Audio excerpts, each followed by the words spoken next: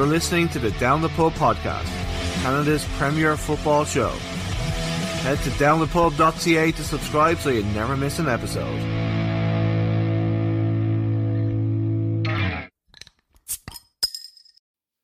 Welcome to this bonus episode of the Down the Pub podcast. In this episode, we're talking UFC. Last week saw Khabib versus Gaethje. Afterwards, Khabib announced his retirement from the UFC. We got the views of fight fans Kenneth Flood, Jimmy Best, Steve Steele, and Down the Pub regular Chris Searle. Don't forget to follow us on Instagram at Down the Pub Pod and on Twitter at Down the Pub Pod C1. Head to downthepub.ca to subscribe so you never miss a show. Now here's the lads. Welcome to this bonus episode of the Down the Pub podcast. In this episode, we're talking UFC. Last week saw Khabib versus Gaethje. Afterwards, Khabib announced his retirement from the UFC. We got the views of fight fans Kenneth Flood, Jimmy Best, Steve Steele, and Down the Pub regular Chris Searle. Don't forget to follow us on Instagram at Down the Pub Pod and on Twitter at Down the Pub Pod C1. Head to downthepub.ca to subscribe so you never miss a show. Now here's the lads. So welcome to this UFC after fight, post fight rundown with the lads who got all their predictions incredibly wrong. So with us we have. You did? Yeah, you did. Jimmy Best. We have Steve Steele from the Armchair Commentary. We have Kenneth Flood from Lockdown in Ireland. And we have Chris Searle with us. Welcome to the show, guys. Thanks. Please entertain me. What's happening, fellas? Go fuck yourself. So obviously, like the big news, like the fight was obviously a big news story, but obviously the big news is that the main man has announced his retirement. How real do you think that is, Jimmy? With Khabib, I think it's really real. Like the guy's made more money than he would ever need. He's going to be taken care of as a hero of Dagestan for the rest of his life. So unless something huge comes up, I can't see him going back on that. And kind of what does this mean for the division? Well, the lightweight division is still a stacked division. The ones below it, like the feathers and bantam and fly, you probably have to think who's the champ there, who's the top five there. But with the lightweight division, it's stacked full of guys that we know and want to watch. Khabib's beat most of them. There's nothing else there for him. I do believe that he's retired because he's said it. He's not one to try and use it as a negotiating tool to try and get more money because, as was said already, like he's got more money than he's ever going to spend in Dagestan. What's he going to spend on more bears and 40 cats? Like he's never going to go flying around in Porsche, so it's not his style. So I definitely believe that he's retired, and now we're going to have to see who's going to replace him. Well, he's done it right. He's done it perfect. Well, so just so you know, we don't have any like Dagestan racism on the show here, okay? So like they don't just have bears and hats, all right, man? So like just calm yourself down there, okay? You're a Sinn Féin councillor. You should know better than that. No. Okay, so so Steve, what's his legacy? Like, what's he leaving behind him? Destruction and dominance. What did I say in the group chat before? I'm like Khabib via Khabibing in round one. I was off for like 2 minutes. It was one of my favorite quotes of the whole night. Like I even a couple times at work, I was like, "This is Khabibing, not my quote," because they were like, "I'm stealing that." It's what he did. He's relentless. He pressured him and he beat the shit out of him and then he broke him and then he choked him. Like it was just like it was literally like a Dom like S&M situation. He beat him so badly and so easily and routinely. Like Gaethje hit him a few times, but like you guys were all picking Gaethje. Like a lot of you guys picked them. I remember looking at that. I'm like, you guys are really just on that hope crack, aren't you? Like just smoking all the hope crack. You want something exciting to happen so bad that you're like, Khabib's gonna lose. I'm like, this guy is not beating Khabib. Like nobody in that division was beating that man. The only way you were gonna beat that guy was if like he just like, you know what? I think I'm just gonna like do blow and bang hookers and not train for the next 6 months, and I'll fight somebody on short notice. So that was the only way he was ever going to lose. He'd still. I watched the video of him. I watched the video of him wrestling a bear, and he's like he's shooting a double leg on a bear, and he's like 8 years old, and he's out grappling a bear, and they're like, oh yeah, but this Gaethje guy, he was a high school wrestler. He's going to be just I was like, you guys are on crack. Like, what? Like I get, like, people like underdogs. I'm a big underdog supporter. Like, last night I came out of my chair for the Rays game. Like, I love underdogs. But there's a reality to life that, like, you know, like, if they throw the Wanderers up against, like, Real Madrid, like, you know, you're going to go for the Wanderers, but it's not going to go how you want it to. But you can pick the Wanderers all you want. I think that's what happened with you guys also, KG. Like, I know Chris took Khabib with me. Did any of the rest of you guys do it? I didn't see all your picks. I actually, like, dropped the ball because I meant to send him to Anthony, and so but you said before the fight, you're like, I'm definitely taking Khabib. There's no I remember reading that. What about Kenneth? Definitely took Gaethje. I saw yours. Yeah, I had Khabib. Yeah. Oh, you had Khabib too? Oh, okay. So only Kenneth picked Gaethje. Okay, I'm looking at you, Kenneth. I'm curious though, Kenneth. Like what did you see? Like what convinced you that Gaethje had a chance? The way that his game evolved, and because he knew exactly what he was going to face, I thought that it's like I said in the group chat. It's like having an exam, knowing what's going to be in the exam paper, being given all the previous wrong answers and knowing exactly what you have to do. And he went in and he didn't implement any of his game plan. Apart from the leg kicks, he didn't implement any of his game plan at all. Khabib got in his face, pressured him, chased him around, jumped with knees, and outpunched Gaethje. It was an exciting fight for Khabib. I couldn't believe I say this, but it was an exciting fight. But the reason I thought that Gaethje was going to win was I just thought the evolution of his own game and knowing exactly what he was going to face, that he would be able to get up if he was taken down, and he wasn't, as we saw. What he just said is accurate, but I feel like I could sit here and I don't know, I think it's something really difficult. Like, I can sit here and know I'm about to do a triathlon, but I'm probably going to pass out on the first leg and die. And that's exactly what happened to Gaethje. He knew. Everyone knows what Khabib's going to do. It's not a secret. He's going to go out there and he's going to bull rush you and bully you for about 4 or 5 minutes before you, like, you know, you break and then you fall and then you lose. Although I do feel, I know me and Chris went back and forth during the fight. I feel like he did tap out. I watched the replay. I still feel like he was tapping. But whatever. It was a weird one. Like when I rewatched it this morning, it's hard to get that one out for some reason. I kind of agree with you, Steve.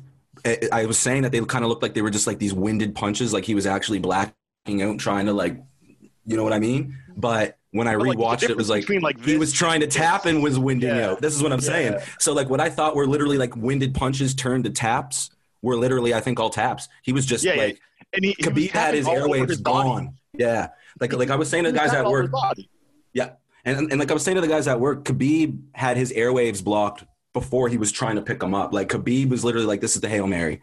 Can I get him up maybe 3-4 feet and then I'll drop him? And Khabib was like a spider on a web. Like he wasn't going anywhere. So, I mean, I don't know if you guys agree with me, but it's quite crazy to think that might have been his best performance of his entire career.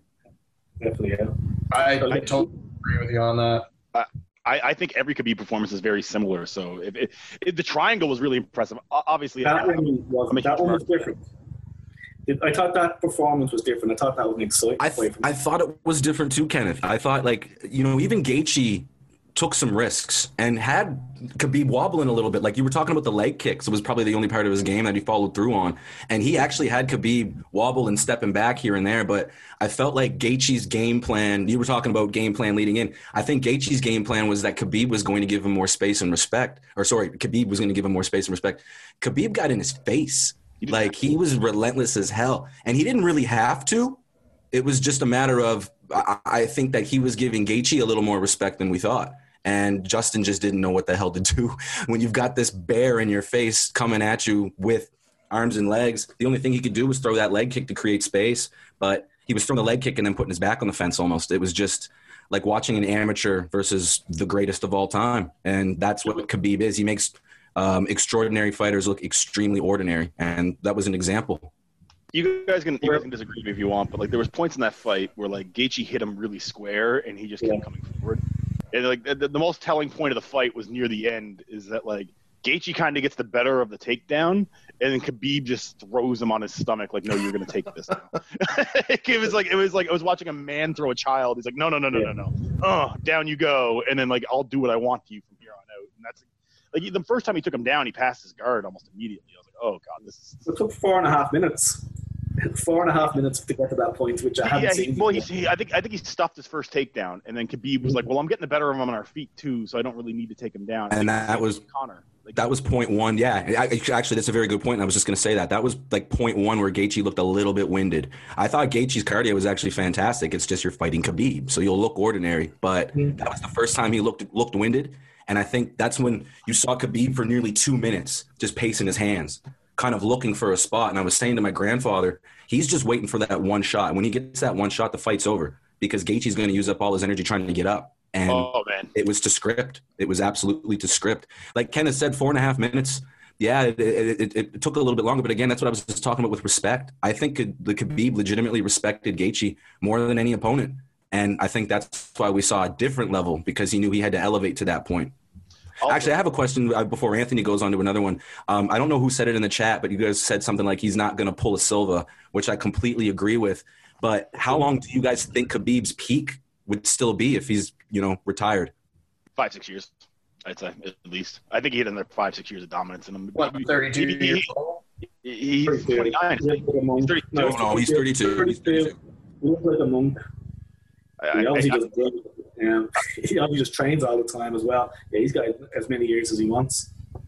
I think the biggest thing why I said about he's not going to end up like Silva is just in the same reason I think why me and Kenneth thought Gaethje may have a shot. Like I picked Khabib, but it was a hard pick for me. Like all week you're looking for that chink in the armor of Khabib, and like I seen him at the weigh-ins. He looked drawn out, and it was a hard cut. I'm like, oh, this may be the thing. And then Gaethje lands a few leg kicks. I'm like, oh, that may be the thing. Like, and same thing with Silva. Like, you're like, this is the guy. He may have it.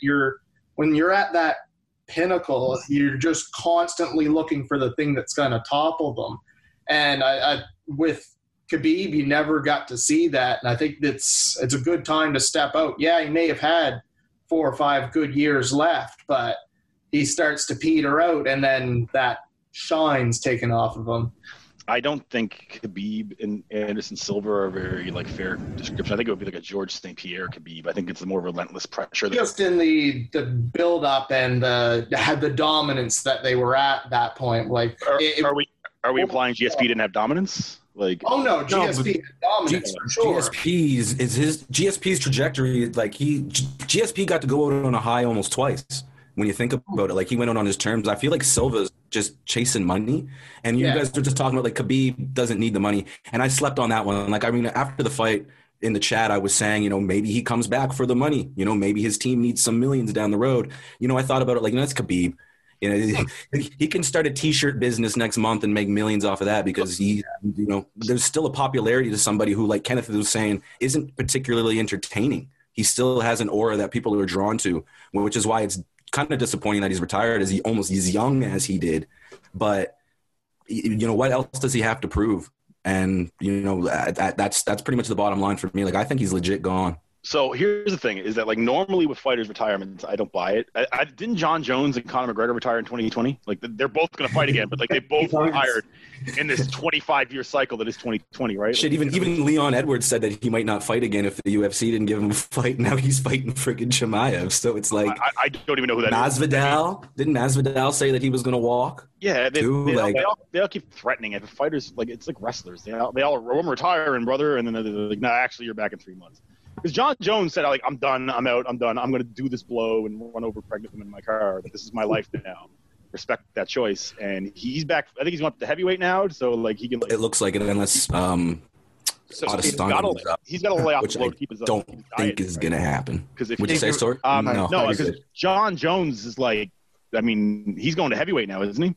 Yeah, unless I think the only fight that keeps him at light heavyweight is if Adesanya moves up. And, I said after the fight happened, everybody was joking about, not joking, I guess people were actually being serious about it, of that fight happening. And I was just like, come on, guys, you guys are dumb. You don't watch this shit. This is not going to happen. And then as the days and weeks went by, even Adesanya's flirted about it a little bit. And Jones seems susceptible to it. There's money there. And, there's no belt on the line. It's just John Jones adding a notch to his greatest of all-time legacy. And it's Adesanya showing that he's ready to fight anybody whenever the hell he wants. So even if he takes that loss, it's not going to hurt his legacy because it's not at his weight. So I want to go back really quick to what you were saying, Jimmy. You were talking about how Khabib kind of looked like winded during the weigh-ins. Like even pre-fight, there was just a different kind of aura to him, less focus. After the fight, Dana White actually mentioned it. It smelled like an upset, I think was the quote that he mentioned. And I actually felt the same way when them leg kicks were landing and Khabib had that one where he kind of like twisted off a little bit. I said, shit, this might be the moment. So I think that Gaethje, despite getting absolutely positively dominated, put a good enough account of himself that if Dana puts like this faux semifinal thing together to try to find out who the two guys are going to be to fight for the belt in the future, he's still in the competition. He's still in the conversation, no question. But I just wanted to reiterate what Jimmy was just saying about that, because even Dana noticed it, and I think it's a testament to Khabib. His father was clearly everything to him, and he was overcoming something that, I don't know if any of you guys have lost mothers or fathers or anything, but like it's something that we can't really comprehend unless it happens to us. And he lived it through this fight. You could feel it, the emotion after he finally finished him off. It's quite remarkable to me. What's that?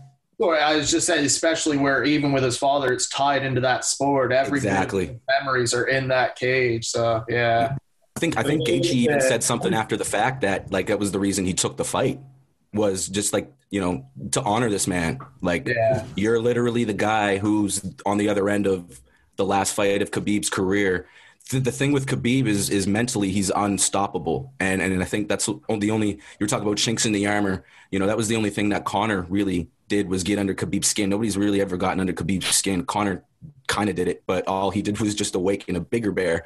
Yeah. I felt like this didn't have that like hype, that disrespectful conversation. There was none of that. And I think it was a good, genuine example of martial arts. And that's why I was saying, I think Gaethje put in a good enough example of himself that he's just a fight or two away from having that belt around his waist. I'll just say, why I think Gaethje lost, and Steve said when he caught Khabib clean and Khabib took it, that's when you could see the soul leave him, go, oh crap, I'm facing John Wick here. Not like I'm going to catch him with. It's going to hold. I'm going to hold. But I'm a few hours ahead of you guys, so I've been reading the reports from the coaches and so on. In the lead up to it, so Jimmy, this will give you an example of why Khabib looked the way he did at the weigh-in. He had the mumps 2 weeks ago. There was staph infections in the camp, and he broke his little toe. And he broke his foot. I did see the foot. Toe too. Anything that could go wrong in camp was going wrong in camp for this.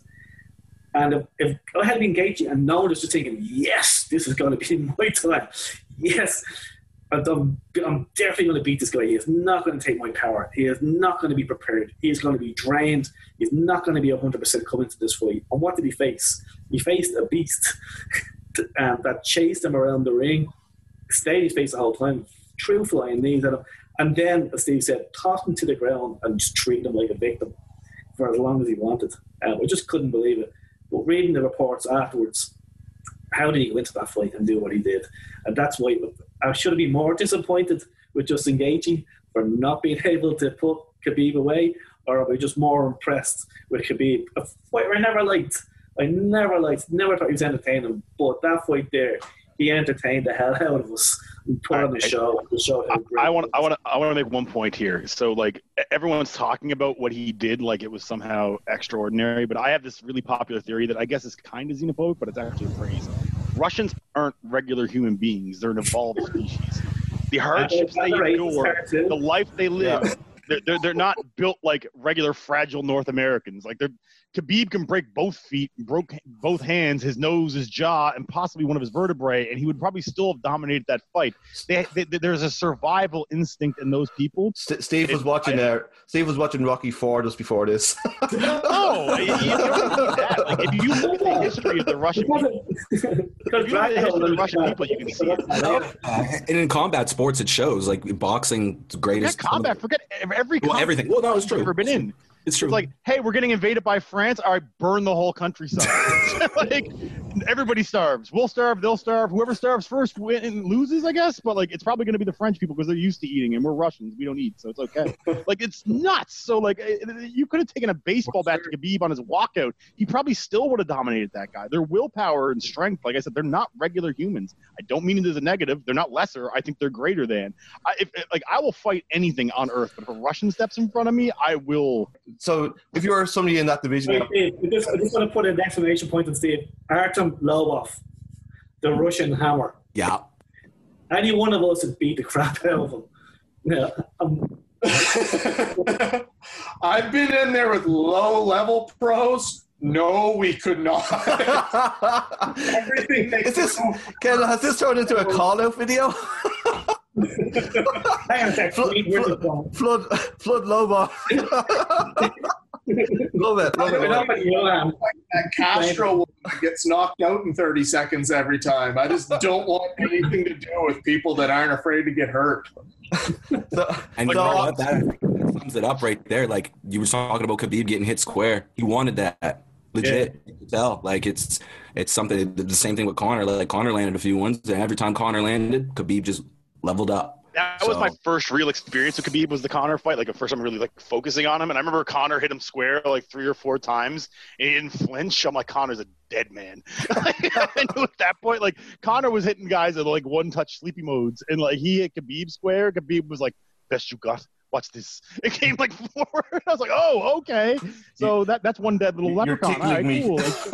Yeah, you're done. The biggest thing with Conor is you've seen a lot of those big knockouts, and they were against guys that he had a big size advantage of. And then when you got Eddie Alvarez was like, as good as he was far from his prime at that point in time. And then after that, you see him fighting at 170, and like, I just don't see how he's even in that list of 155ers anymore. He should be. What is he, ranked 4th now? He actually went up in the ranking after Dan Hooker lost there a couple of weeks ago. He jumped Hooker from 5th to 4th. Yeah, it just doesn't make any sense to me. Conor did? He shouldn't be even in the top 10 at this point in time. It's the strangest. Yeah, it's strange. It's almost like there's right. And that's it, Steve. There must be something under the table there in terms of popularity. Yeah. Like, you have to. Well, you remember Khabib for 2 years, Khabib actually went up and down in the top 5 without fighting, as people were knocking each other out in the lightweight division and submitting each other. And we had great fights. And we just had this guy's name sitting there, Khabib Nurmagomedov, and people were, who's that guy? Oh, Russian wrestler geezer. Yeah. And then he comes back, and AKA the American Kickback in the Box Academy, they seem to have a lot of problem with injuries going back, if you remember, 10 years ago, or even 7 or 8 years ago. The fighters were always pulling out being injured.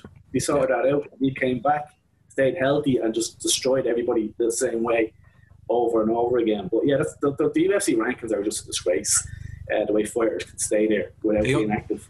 They almost need a reform, or they just need to get rid of them. Like, Dana, or get rid of Dana White, maybe just. Well, I mean, yes and no, but I think I'm not the biggest fan of the man, but he's done incredible over the last 6 months to maximize these guys' opportunities. Like, I was just talking about Leon Edwards, even he was on his way out. Oh, what's that face say, Steve? You don't agree? I don't think Dana White does anything for fighters. I don't think. No. I, to your point, yes, you're right, but he didn't have to do what he's doing right now. And I think that's what he's saying, too, in terms of the fighters. Like, if you don't want to fight, you don't have to fight. I think that the fighters and Dana have found a really healthy halfway point, because, these guys are getting paid way more than they normally would without a gate.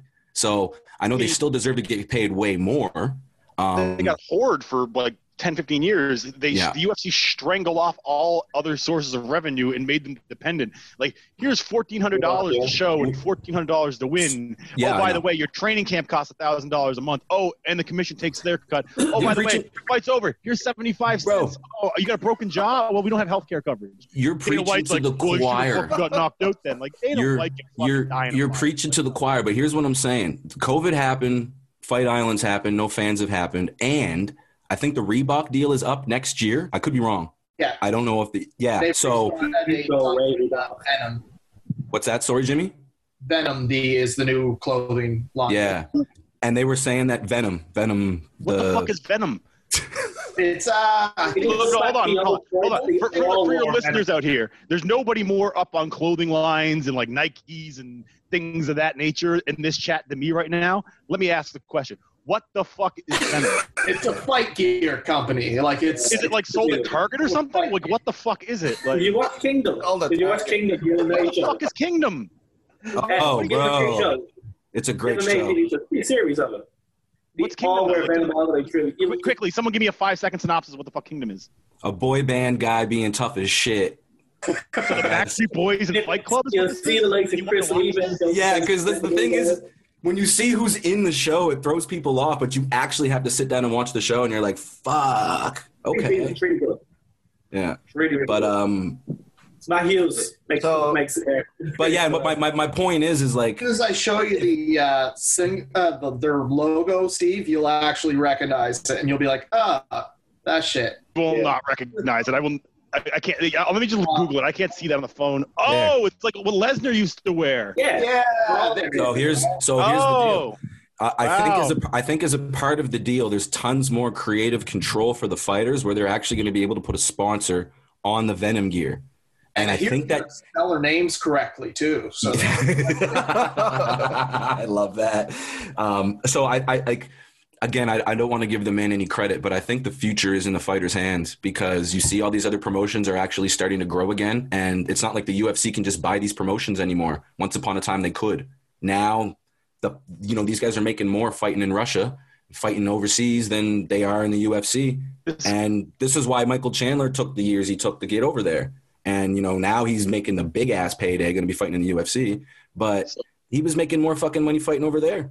There's a reason why Fedor never bothered to come to the UFC because Bellator was paying him up the ass. So, I mean... And Elite XC and everybody else that he fought for, like, it was, like... There's just money that Dana doesn't want to give his fighters. So, like, I'll never give him credit, but I feel like the next 2-3 years we're going to see a shift that goes into the fighters' hands. And we were just talking about, a retirement's real or not, John Jones, all these guys. I think these are power moves because these guys can go to these other countries to the top, make millions in endorsement deals that the UFC doesn't allow them to take in. So I think that Dana's hands are going to be tied in the next year or two. And I think that's why Fight Island is going to be really key.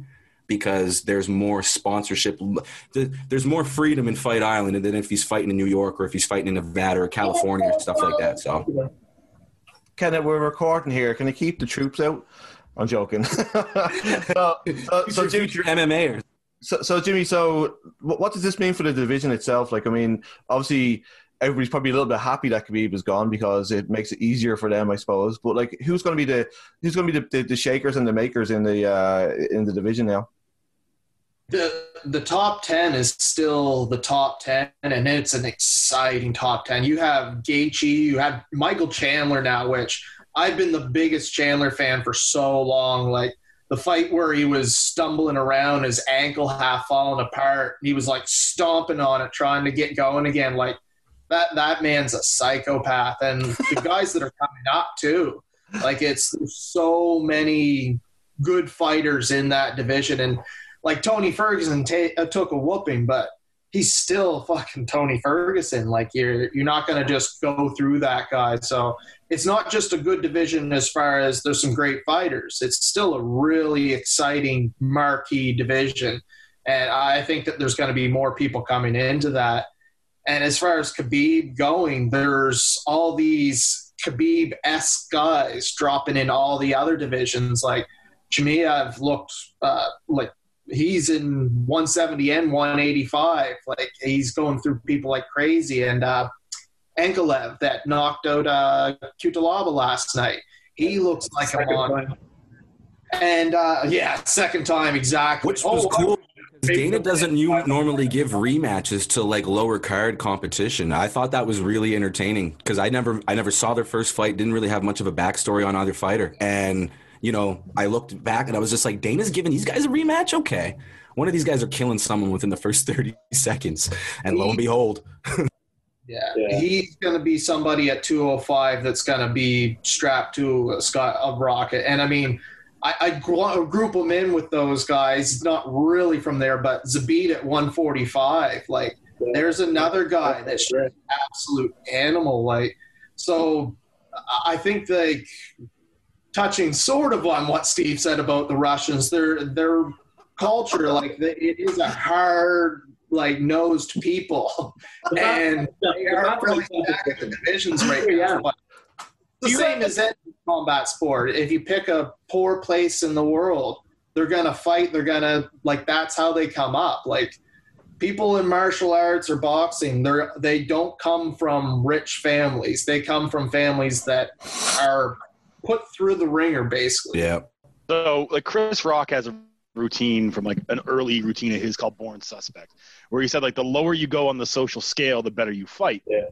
So for every white guy, there's a black guy ready to whip his ass. And for every black guy, there's a Mexican guy ready to whip his ass. And for every Mexican guy, there's a Native American waiting to kick that ass. Like it's just like it's a joke, but like socioeconomics play into like the quality. There is a truth to it, yeah. Yeah, and it sounds racist and awful, but I'm just reiterating a black guy's joke.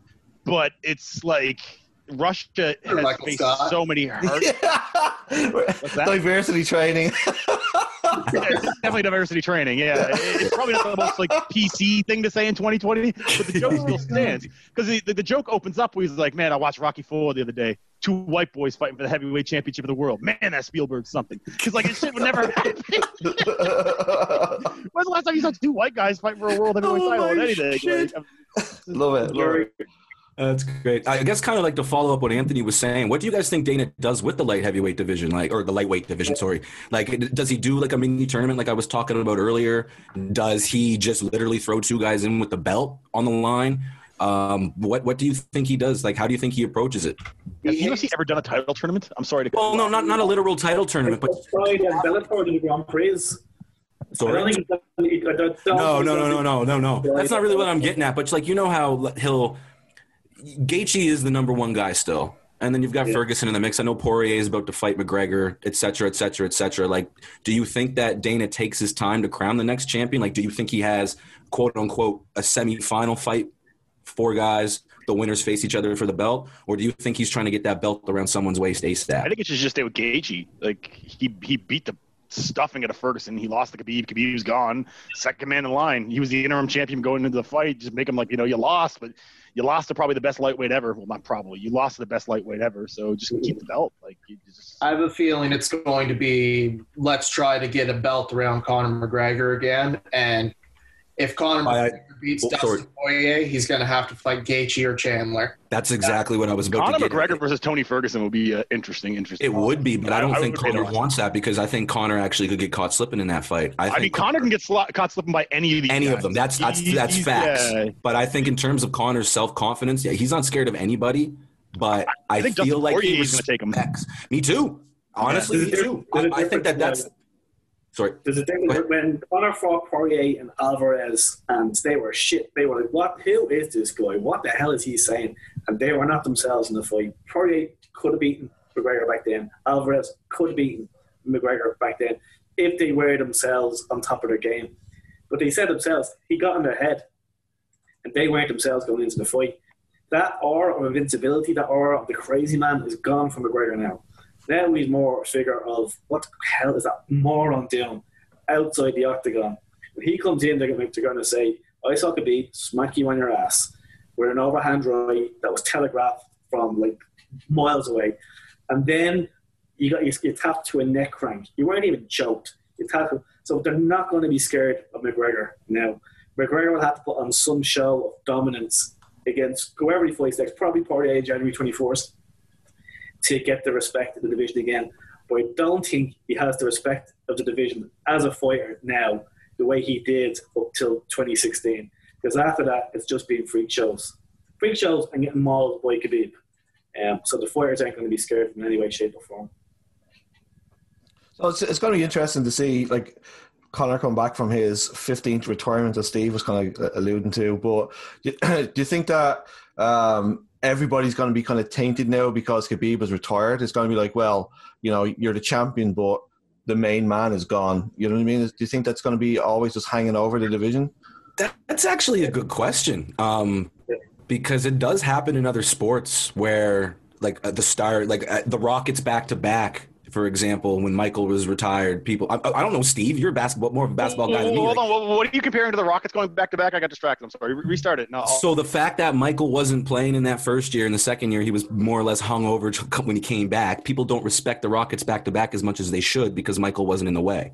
So basically what Anthony is saying is the next champion or two in the division going to be respected because Khabib is not in the picture? Yeah, because we have short attention spans in 2020. So in 1994, 95, the basketball reference you're making would be valid and fair, but like people respect the Rockets because the Knicks used to take the Bulls and Jordan right to the limit every time, and the Rockets did the exact same thing and won. The next year, Shaq and Penny and them beat Michael, whether he was half Michael or whatever Michael. The Bulls went out and got like Dennis Rodman and got better the next year to become like that mythic team. So like I don't think I've never looked at the Rockets as lesser champions. It's just like I don't look at this year's Lakers like lesser champions. You win. And if like I think right now Gaethje versus whoever the hell they want should be the next title fight. Gaethje's probably okay. He didn't take a lot of damage in that fight. He could probably fight again in like a month and a half or 2 months. Really, he won't, but he probably could. Like he did get choked unconscious. There's 3 months gone. Yeah, I was gonna say I think that if they actually registered him unconscious, regardless of where you are in the world, that's like Dana's rule: 90-day suspension. You get like checked every 2 weeks, neurologically, concussion, spinal, all this other stuff to make sure that you're going to be fit. And I think they can cut it in Nevada after 60 days. Again, I might be talking out of my ass. I know it's 3 months. 3 months is a perfully reasonable time for his next fight. Like that's not. I was saying, makes sense. He could even fight on the Conor card. Yeah, exactly. Like that's 3 months from now. So yeah, Khabib hit him 4 times, maybe. Nothing wobbled him. It was all grappling where he got manhandled. So I mean, did he go unconscious? I assume he did. I was not really paying attention by the time the fight was over. By the time he locked that triangle in, I tuned out. That was over. It was triangle choke's my favorite submission in MMA, by the way. So yeah. Yeah. Funny because we're going to technical submission last night, and I was like, it's a scary one. It didn't look good. Well, you guys saw my comments in the group chat. Like, what the fuck is wrong with this sport where they still can't figure this out? Because like you got like Gaethje like reaching all over Khabib's body, tapping. Khabib's looking up like he's tapping, and the ref's like, no, he's still in the fight. And then you just see the arm go limp, and he drops. I'm like, okay, let him go. Like he's gonna die. But I've been watching. I used to be a hardcore UFC guy. I think I watched every UFC from like 50 to like 130. Hardcore every month, $60 or $80 for the HD version. Just, here you go, take my money.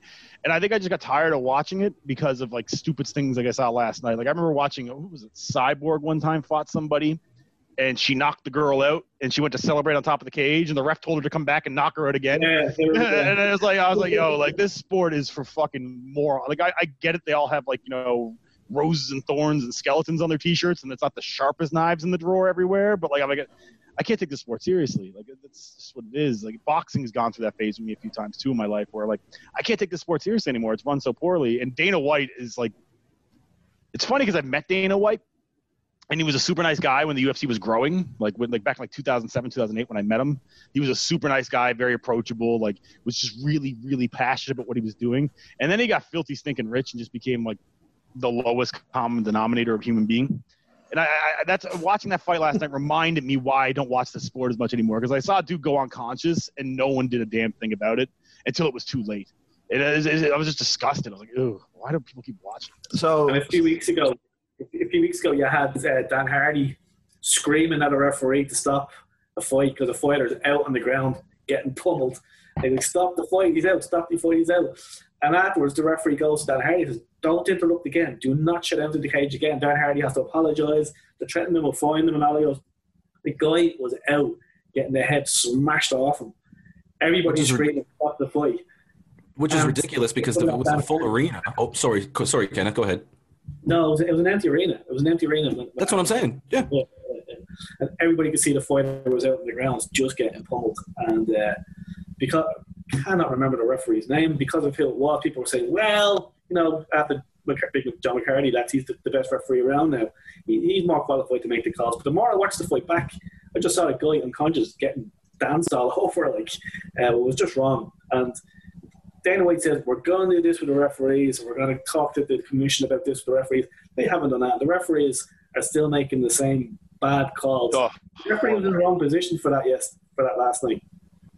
When the angle beside the cage when you look at Gage getting choked, just what you're saying, and Khabib's looking at the ref go, he's out, he's tapping. He was like, where can he see me tap? Yeah, exactly. He's hitting them all over the place. He's like, he's got the arm going, and I was getting visibly angry while watching. Like, he tapped. The first time I'm like, he tapped. Okay, the fight's over. Oh, wait, no, he's tapping again. Oh, now he's tapping on his head. Now he's tapping on his chest. Now he's tapping on his arm. How about his ass? What about his ankle? How about I tap my own head? Like, the guy was like, just let me go. And the ref's like, no. But, like, that problem, I think, comes from, like, rabid moron UFC fans being like, early stoppage, bro. Because Chris kind of came at me. He was like, it's not an early stoppage. I'm like, who the fuck was stopping with an early stoppage? But so many people complain about early stoppages because they don't have a fucking clue what happens in a fight to somebody. They're just some fucking idiot that lived their dreams through GSP posters and jerking off the old BJ highlights. Exactly. They don't know. That's it. That's the only reason I even said it. I'm glad he was looking at you, Jimmy, when he said that.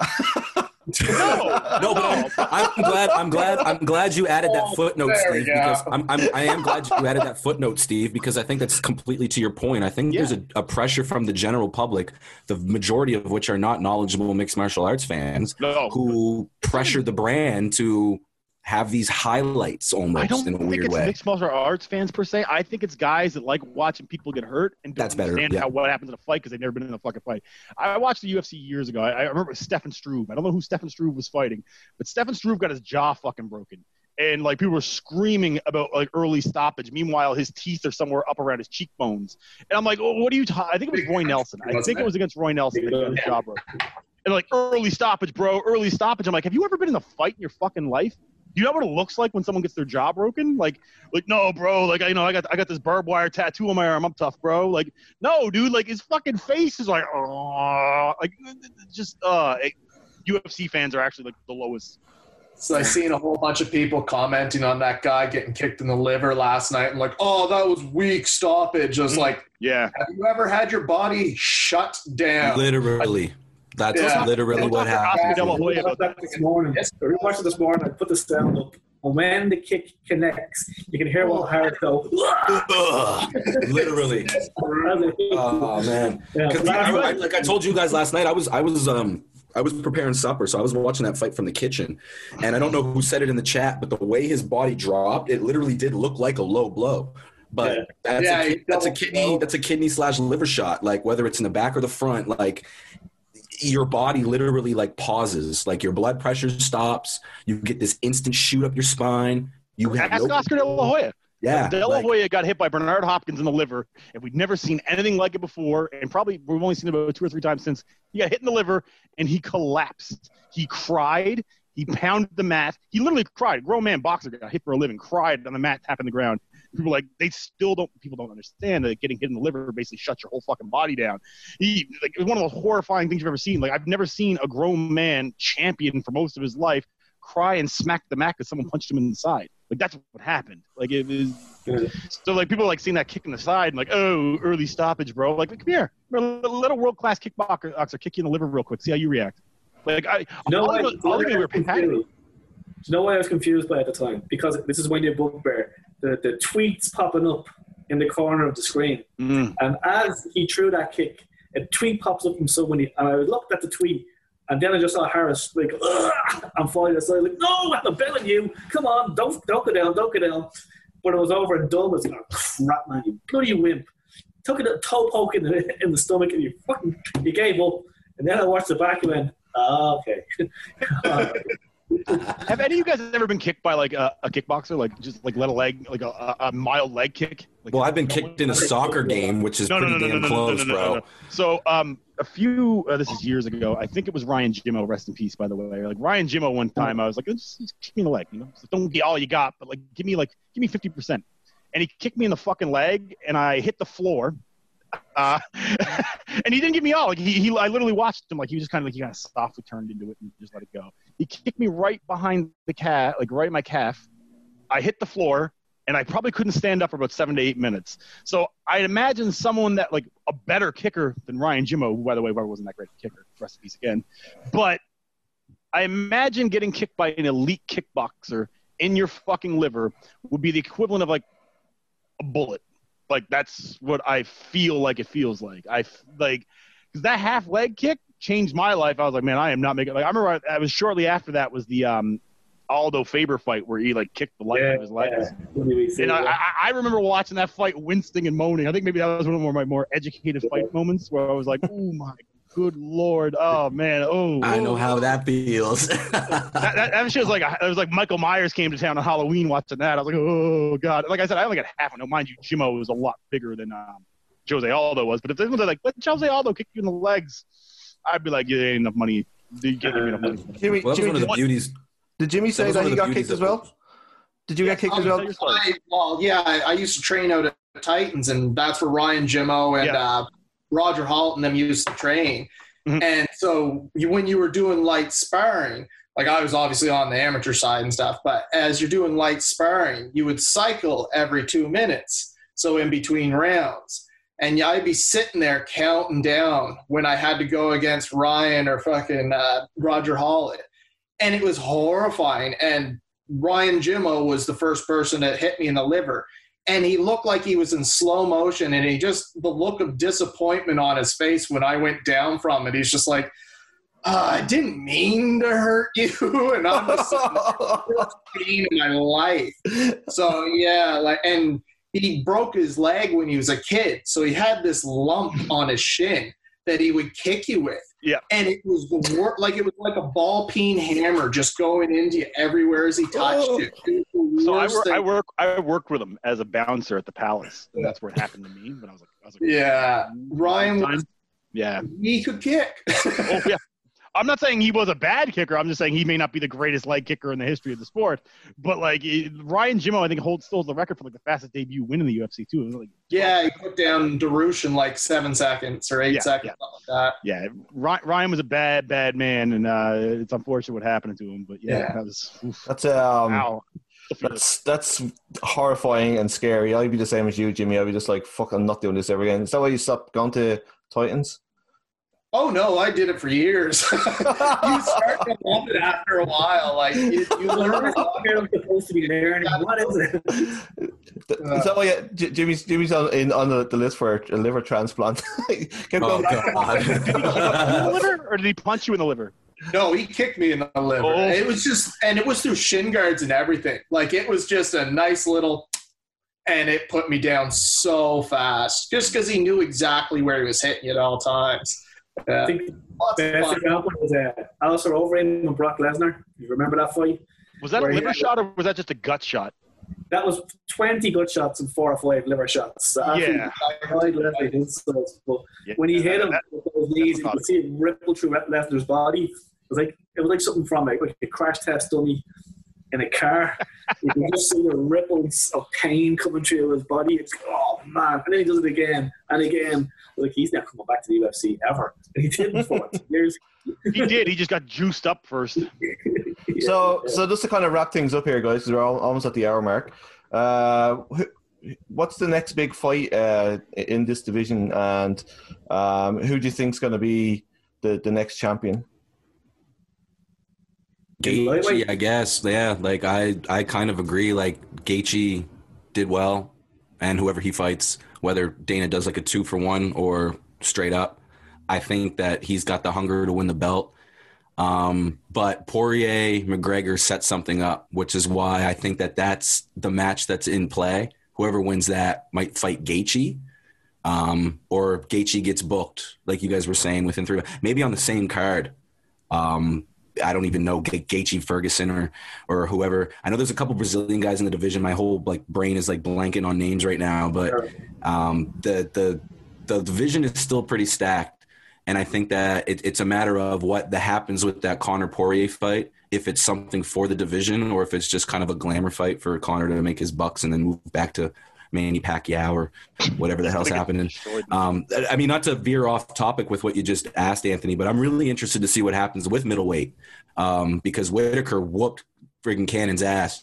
You know, Cannon did well in the first round defensively, but I thought actually, you know what? Cannon won the 3rd round, but I thought Whitaker still like controlled his space quite well and just took controlled shots.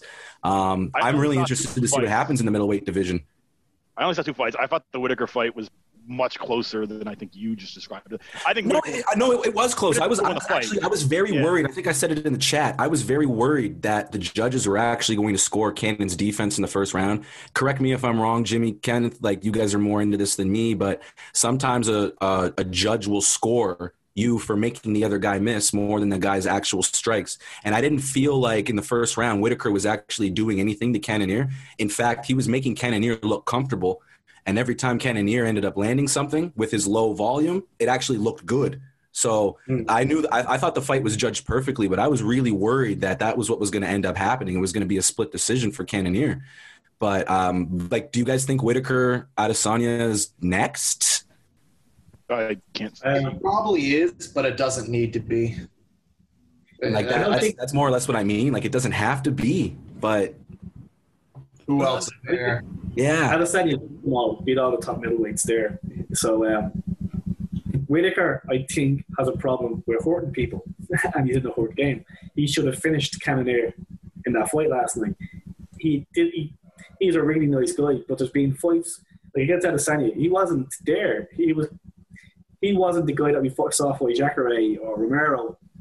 And again, okay, he's got finishes on his resume, but I think that if he was a little bit more aggressive, a little bit more not caring about what the other guy has, he can finish fights. He should have finished Cannonier last night. I think he can be Adesanya, as great as Adesanya is. I do think he can be Adesanya, because I think Adesanya may be getting a little bit apathetic because he's beat everybody in the top 5-6 middleweights. The way he put Costa away in the last fight.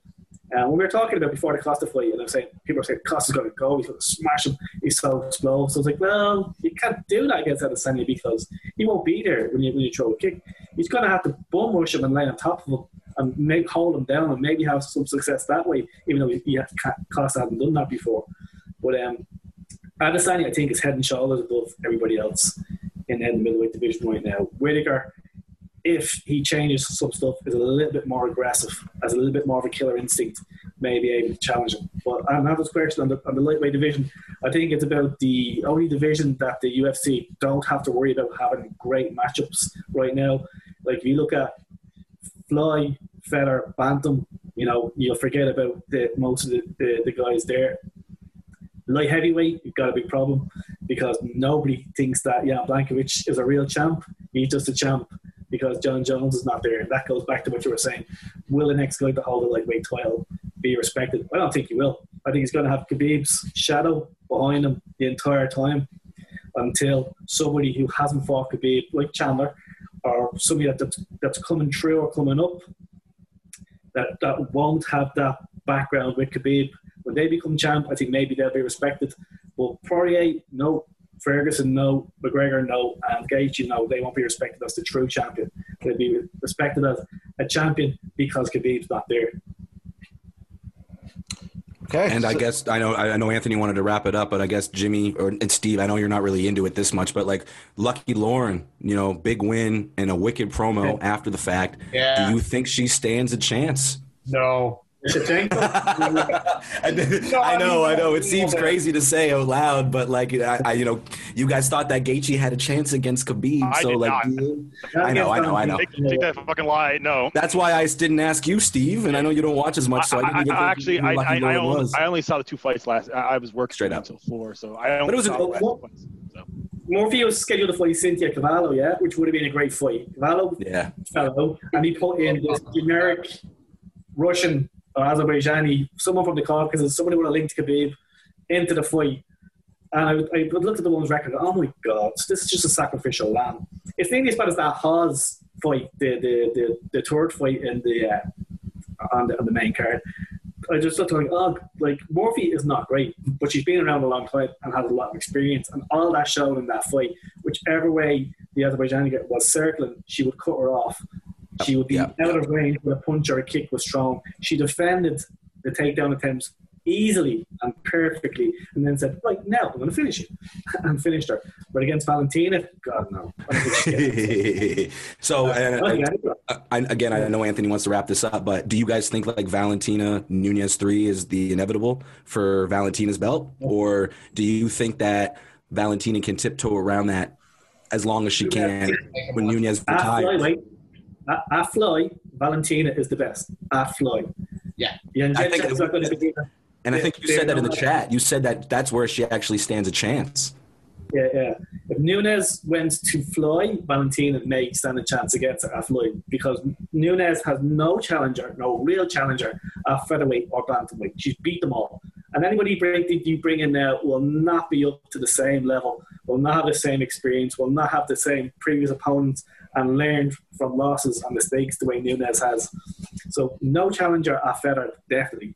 No real challenger at bantam. So if she goes to Fly to face Valentina, Valentina will have a chance there at Fly. But nobody else will have a chance against Valentina at Fly, I don't think. Yeah, women's divisions are set right now with their champions.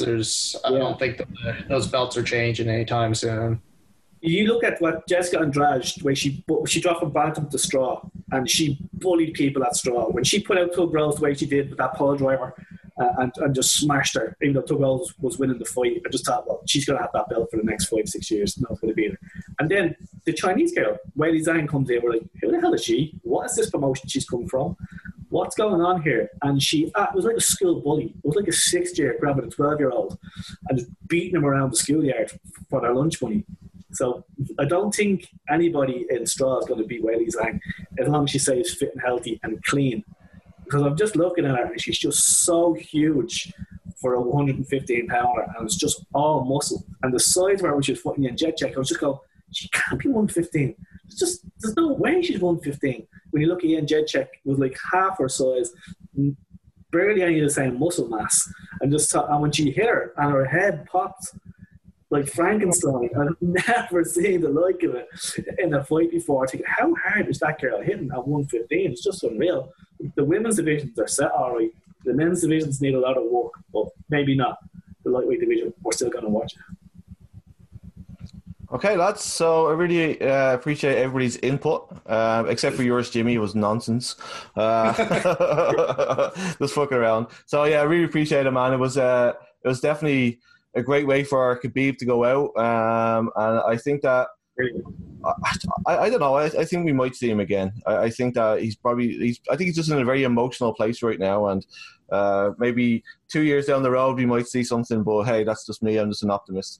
So I said the same thing. Like, you know, money is not a motive by any means or stretch, but you know, if that French fella decides that he wants to tiptoe with this guy, and you know, we were talking about money up front and all that other stuff in the chat, and you know, it might happen. You know, neither one of them have to, but you know, gym costs and gym fees aren't cheap, and Khabib is the master now. His father's gone, and like I said, we watched him become his father last night. Is more or less what it was, and I feel like if he has to come back to fight for his gym, whether it's to expose a few guys that are coming up on the undercard or whatever.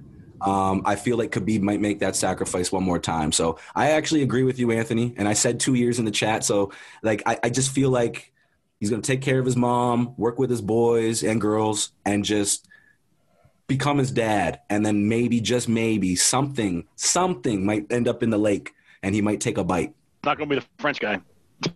See, that's the thing. Like, I want it to be the French guy because it makes sense, but it doesn't at the same time. For fuck. Thanks to Jimmy, Steve, Chris, and Kenneth for hanging out and giving us their insights. The division will certainly be interesting the next while with Khabib no longer there. Don't forget to check Steve out on the Armchair Commentary podcast. He does a great job on there and it's definitely worth checking out. Don't forget to give us a follow on the socials, as we really enjoy interacting with everyone. So make sure to head over to Instagram and to Twitter. Hit that follow button on downthepub.ca so you don't miss an episode. Thank you to everyone for your support. It really does mean a lot to us. So until next time, cheers. You've been listening to the Down the Pub podcast, recorded in Halifax, Nova Scotia. Head to downthepub.ca to subscribe so you never miss an episode. Until next time, cheers.